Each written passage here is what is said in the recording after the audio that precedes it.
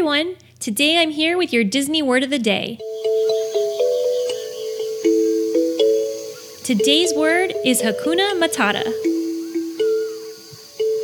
I say it's your Disney word of the day, but really it's also a Swahili phrase, popularized by the 1994 Disney classic The Lion King. It was a song written by Elton John and Tim Rice. This wasn't the first known song use for Hakuna Matata, however. In 1982, a Kenyan band called Them Mushrooms released a song called Jambo Bwana, meaning Hello Master, where the phrase was repeated in the chorus. The story of how Hakuna Matata was brought to The Lion King isn't completely clear. One story goes that Tim Rice was on safari in Tanzania and picked up the phrase from his tour guide. Another story goes that he found it in a Swahili phrase book. We all know it means no worries, right?